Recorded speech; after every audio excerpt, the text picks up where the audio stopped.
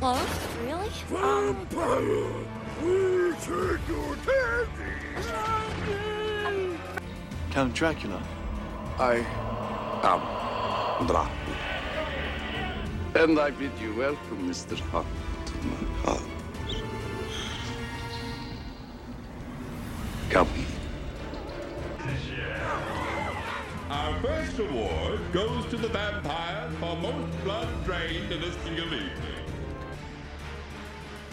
The strength of the vampire is that people will not believe in him.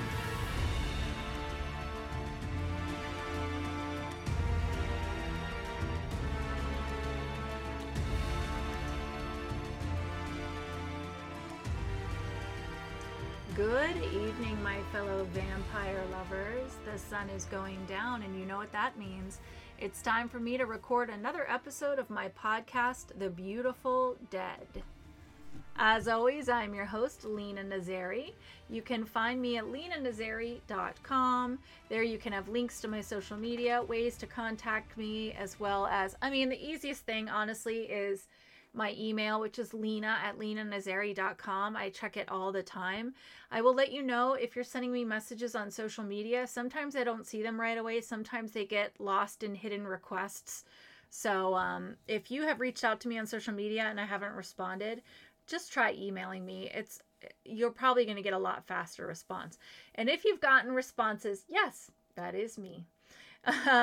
All right. As we know, Fatal Curse is out. The trilogy is complete.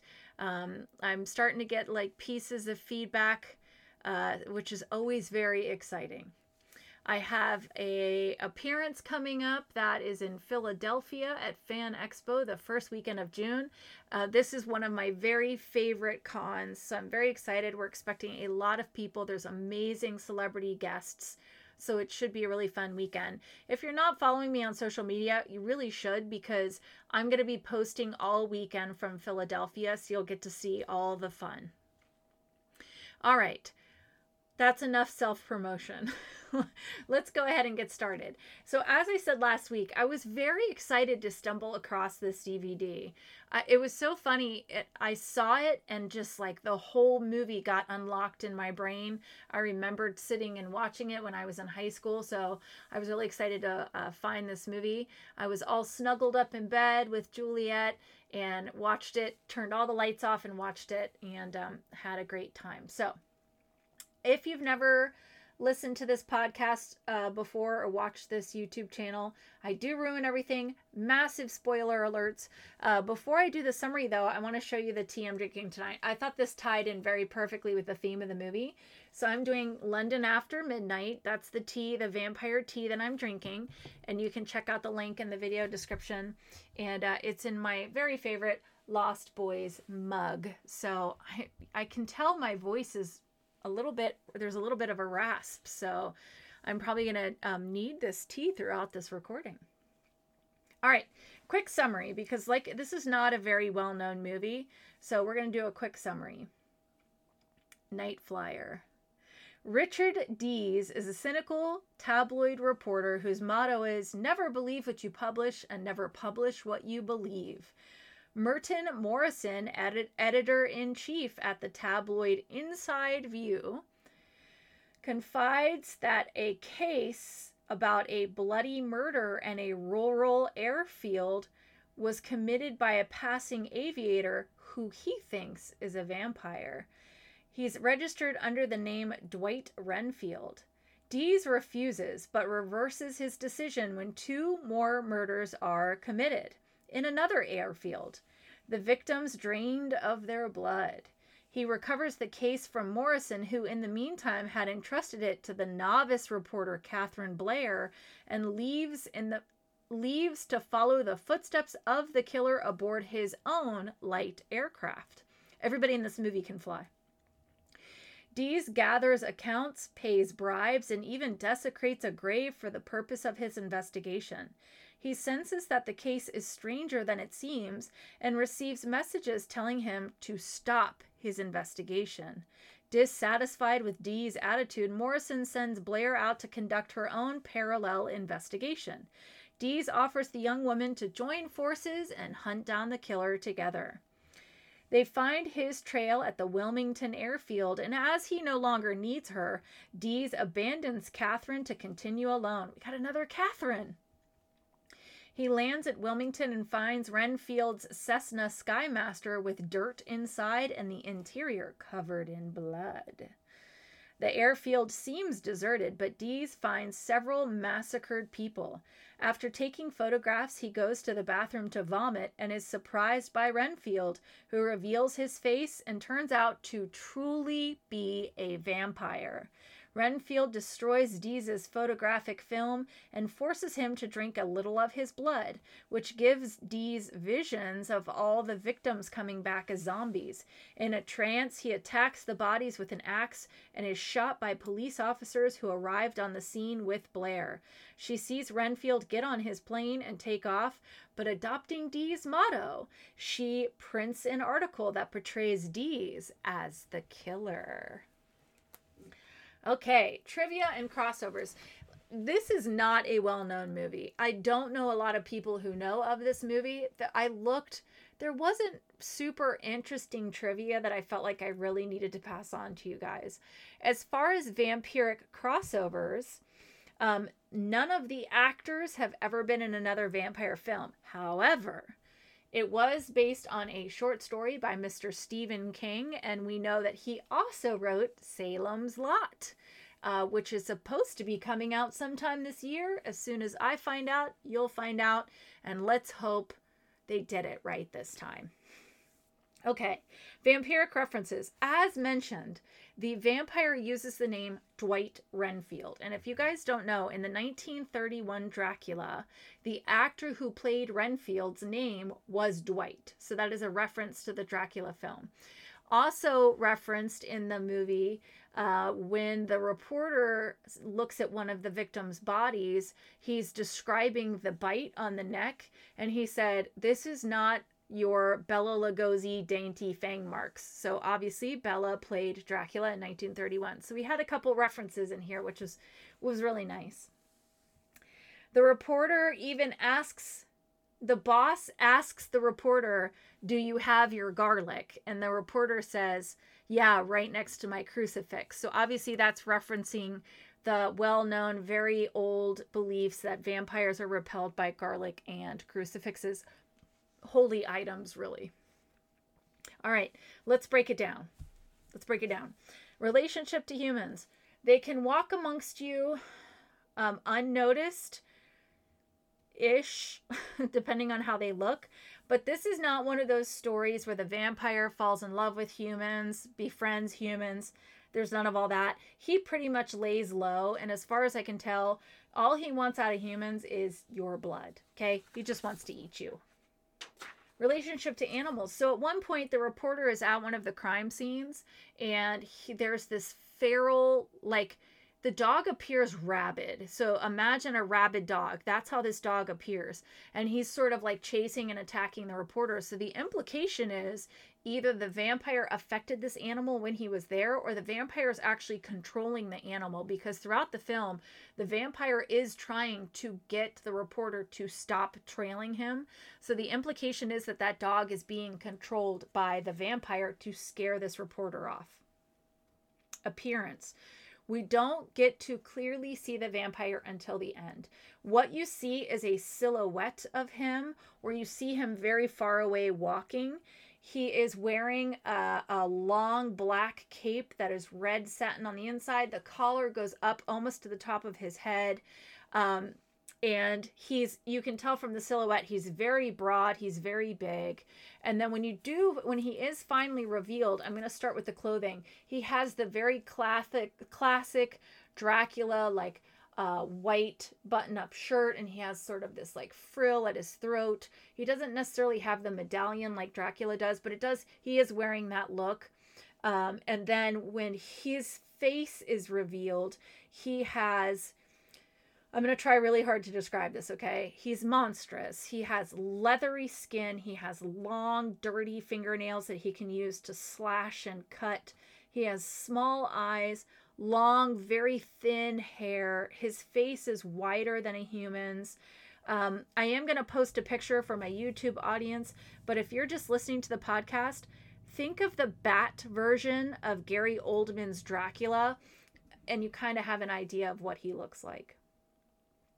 At the end, there's sort of a lightning flash as the female reporter sees him, and he goes from a monster to a very handsome human-looking man. So either he can shapeshift, or he's gotten into her brain and changed her perception of him, and it's sort of an illusion. Fangs. He has a mouth full of sharp fangs, and we know that the canines are particularly big because when you see the fang marks on the victim, when you see that hole, it's like almost quarter size. So these are some big teeth, big fangs. Blood. Yes. Yes, this vampire loves the blood. And at the end, he forces the reporter to drink a little of his blood. And then the reporter is able to see this like illusion of all of the victims rising and coming at him. So it's almost like the blood had a, I don't know. It's like hallucinatory. It's like a hallucinatory drug. So I don't know if the vampire is able to control what you see when he gives you his blood, or that's you just hallucinate like your greatest fear. I don't know. It's not made very clear. Very cool scene, but it's not made clear how that happens. Food. We never see the vampire eat or drink anything other than blood.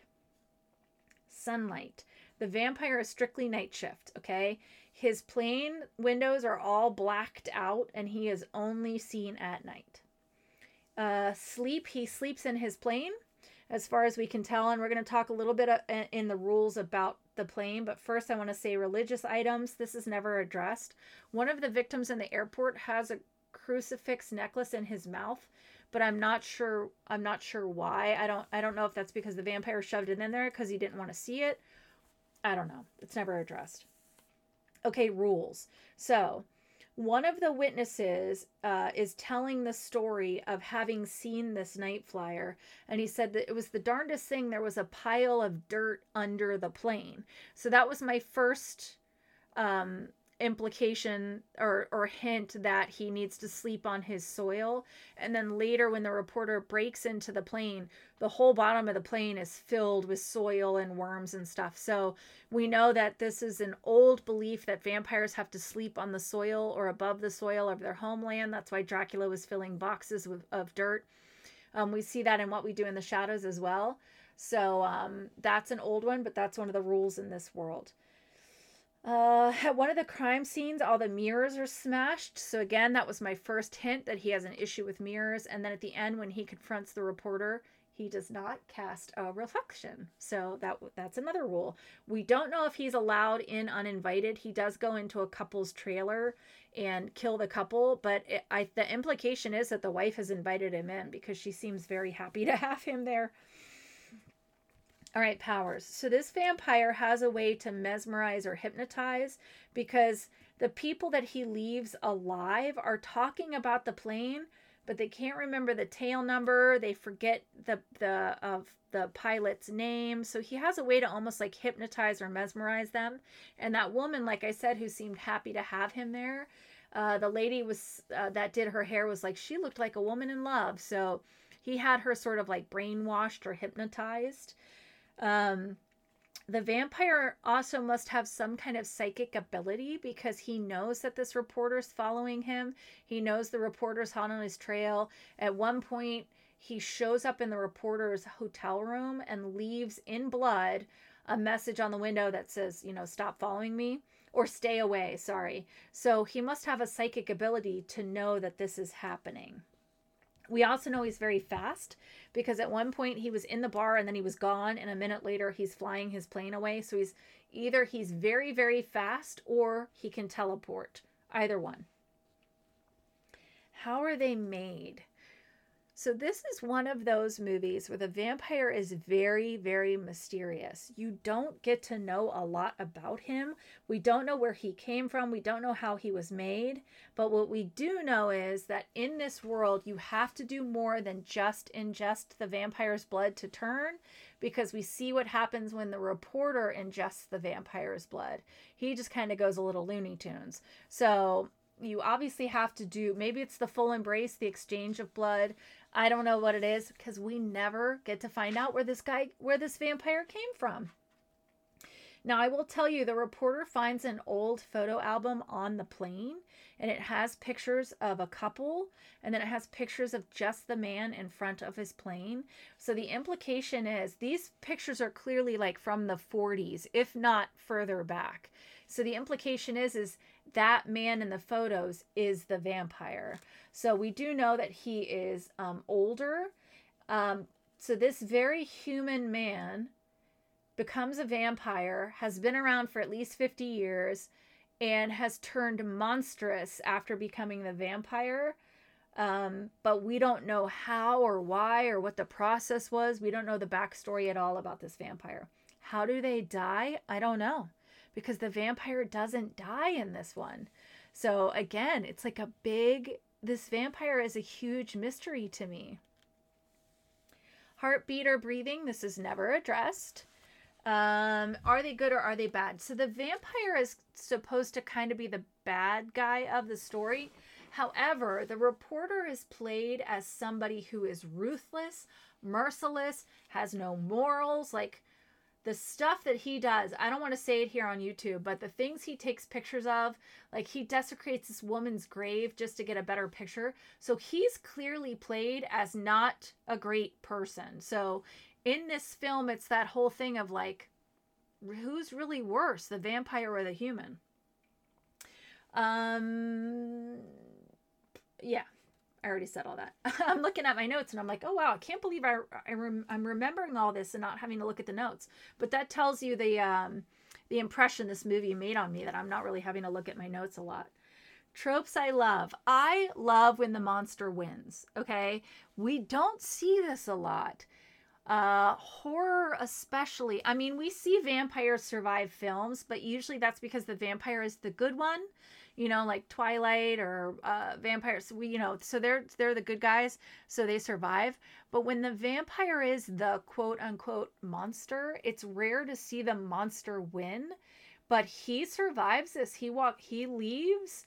He gets away with all of these crimes. Nobody stops him, and then the reporter takes the fall for all of the murders. I love when we see the bad guy get away. I also love, and this is great trope to use in vampire stuff, which is the old-timey photos. Whenever you stumble across the old-timey photo that proves that this person has been around for 100 years looking exactly the same, I love that trope. It's all, I don't know what I like more, the flashback trope or the old-timey photograph photo album trope, but I love it. I'm here for it. Tropes I hate. So honestly, there was nothing in this movie that made me groan. Now, the vampire really has a small part in this. He is just a small part of this. The movie truly is about the reporter, and the vampire's just the antagonist for this whole adventure to happen, for the whole downfall of this person who's clearly been bad for a long time. So there wasn't a whole lot of tropes in this one, but there was nothing in this movie that I was like, oh, they used that thing. Like we said, you guys know this, I like when they have two sharp canines. This was not one of those, but I was okay with it. I wish they had given us more about the vampire. That's all I'm saying. All right, the ratings. Okay, how scary or evil is the vampire of Night Flyer? This vampire is huge. Okay, he's big. He's like broad and big. He's fast. He has mind control. He has psychic ability. Plus, he has a plane. So he can be in and out of your town before you even know it. And that makes him very hard to track, because you would have to really be on top of where he was landing and his MO and the way he kills and all that stuff. But the powers make him incredibly hard to trace, because nobody can remember tail numbers or what he looked like or what his name was. He also kills an airport full of people, including children. So not looking good for you, vampire. This is not a vampire you want to mess around with. Now, that being said, he is bound by the sun. He does have to sleep on his soil, which really, like, he has to be strategic about where he's at and where he's resting. You know, he sleeps in his plane, and it wouldn't be too hard to walk up on that plane and just yank the side door open and stake him while he sleeps. I don't know why nobody has ever done this, but maybe it's because he mesmerizes everybody when he lands. I don't know if he is killable. So it's tough because I don't know. Perhaps he's not killable and he's always going to get away with it. But clearly he can live for a very long time, because when he flips to the human, it's the human from the photos. So clearly he doesn't age. So the implication is that he is immortal. And as far as we know, he is truly immortal and he can't be killed other than being in the sunlight, because if he could be in the sunlight, he would be. So all that being said, we are giving this vampire 8 out of 10 stakes to the heart for scariness and evil. You do not want to cross paths with this vampire. If he lands in your airport, run. How sexy or alluring is the vampire of Night Flier? So he is not your sexy, sensual vampire by any means. He sleeps in a worm-filled, soil-filled plane that's covered in blood. We have no indication at all that he cares about sex. All we know is that he will rip your head off and drink your blood. That's what we know. He is able to terrorize because he does it to this reporter. He terrorizes him from afar, terrorizes him up close. He could be at your... I mean, he comes right up to this guy's back when he's in the bathroom. Now, when he flips to human, he is a very good-looking man. However, we don't know if that's truly his form, if he can shapeshift, or if that is an illusion, because it has been made abundantly clear that he can perform illusion. So I have no idea. That being said, I would not want to risk him shifting in the midst of an embrace, if you know what I mean, back to his monstrous form. So I wouldn't risk that one. So we're going to give him 1 out of 10 onks for sexiness and allure. If you're watching the YouTube video and you saw his picture, you'll understand why. My thoughts. Okay. As much as I love Stephen King, we do know that he has a tendency for a really great build-up and a not great ending. Sometimes the reveal is lacking. Okay, it is what it is. We all know this. But this is not one of those King adaptations. It was a great reveal. It was a great reveal. I was very, very happy with it. I was worried that re-watching it would change my fondness, that it would, you know, some of the movies I loved as a teenager, I've re-watched and been like, wow, that's not great. This was not one of them. It's still great. It holds up. I loved it. We all know that the hardest part of being a vampire is getting your blood fixed without being busted. So having a plane is actually a really great way to get what you need without leaving a really noticeable trail. So I thought that was a very clever idea. I am confused about why the inside of the plane is soaked in blood. And some of the blood is fresh because it falls on the reporter. So unless he's like vomiting out blood, why is the blood on there? So all I can figure is it's done for effect. It was done by the props guys for effect. I understand the soil. He has to sleep on the soil. I just don't understand painting the walls with blood. But I'm sure when they were doing it, they didn't expect that 20 years later, somebody was going to be doing a podcast and breaking down the reasons for all of this. But that's what's happening right now. So we're going to move on.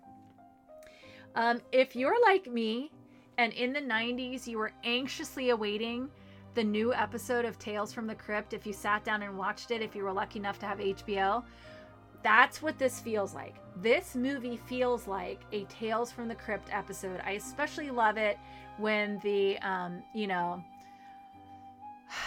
the nasty person who's lacking morals and stepping on people finally gets his comeuppance. I love that. Tales from the Crypt always ended like that, and that's what this whole movie felt like. Miguel Ferrer, who plays the reporter, is such an underrated actor. Now, sadly, he's no longer with us, but he was in so many movies, and he was so good at playing the slimy reporter that would do anything to stay ahead, and it makes you root for the vampire. I was so happy that the vampire walked away from all of this, and the girl reporter got her lead story, and he got what he deserved. I loved it. The special effects and the makeup for the vampire are phenomenal. Night Flier is not as well known as it should be. King fans know the short story that it's based on, but many don't know that there was supposed to be a sequel to this movie. There was going to be a sequel that actually gave us the backstory of the vampire, but because this movie didn't do well, the sequel was scrapped. And I would, oh man, if someone could ever get me that script, I would love to know the backstory of the Night Flier. I would love to know how he became a vampire. Who was he? Tell me about the couple in the book. How were you made vampire? I want to know everything. So if anybody ever gets their hand on the script for the sequel to Night Flier, please.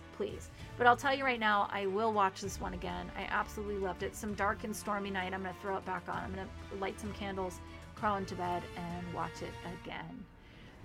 Next week, we're going to be doing a weird one. It's from the 70s, I believe. It's called Ganja and Hess. It is one of those that pops up on vampire films you must watch. There was just a recent article that was done about it, like bringing it back out into the light. So we will be watching and reviewing that one. It is available for streaming. I'm sorry I don't remember on what platform, but just go into IMDb, look up Ganja and Hess, and you can see all the watch options. So that is what we will be doing next week. I've never watched it, but I think it's about time that I check it out and then come meet up with all of you and talk about it, which is my favorite thing to do. I love you all. Thank you so much for everybody who's reached out to me. I hope you're having a wonderful May, and I wish you wicked hugs and bloody kisses. Good evening.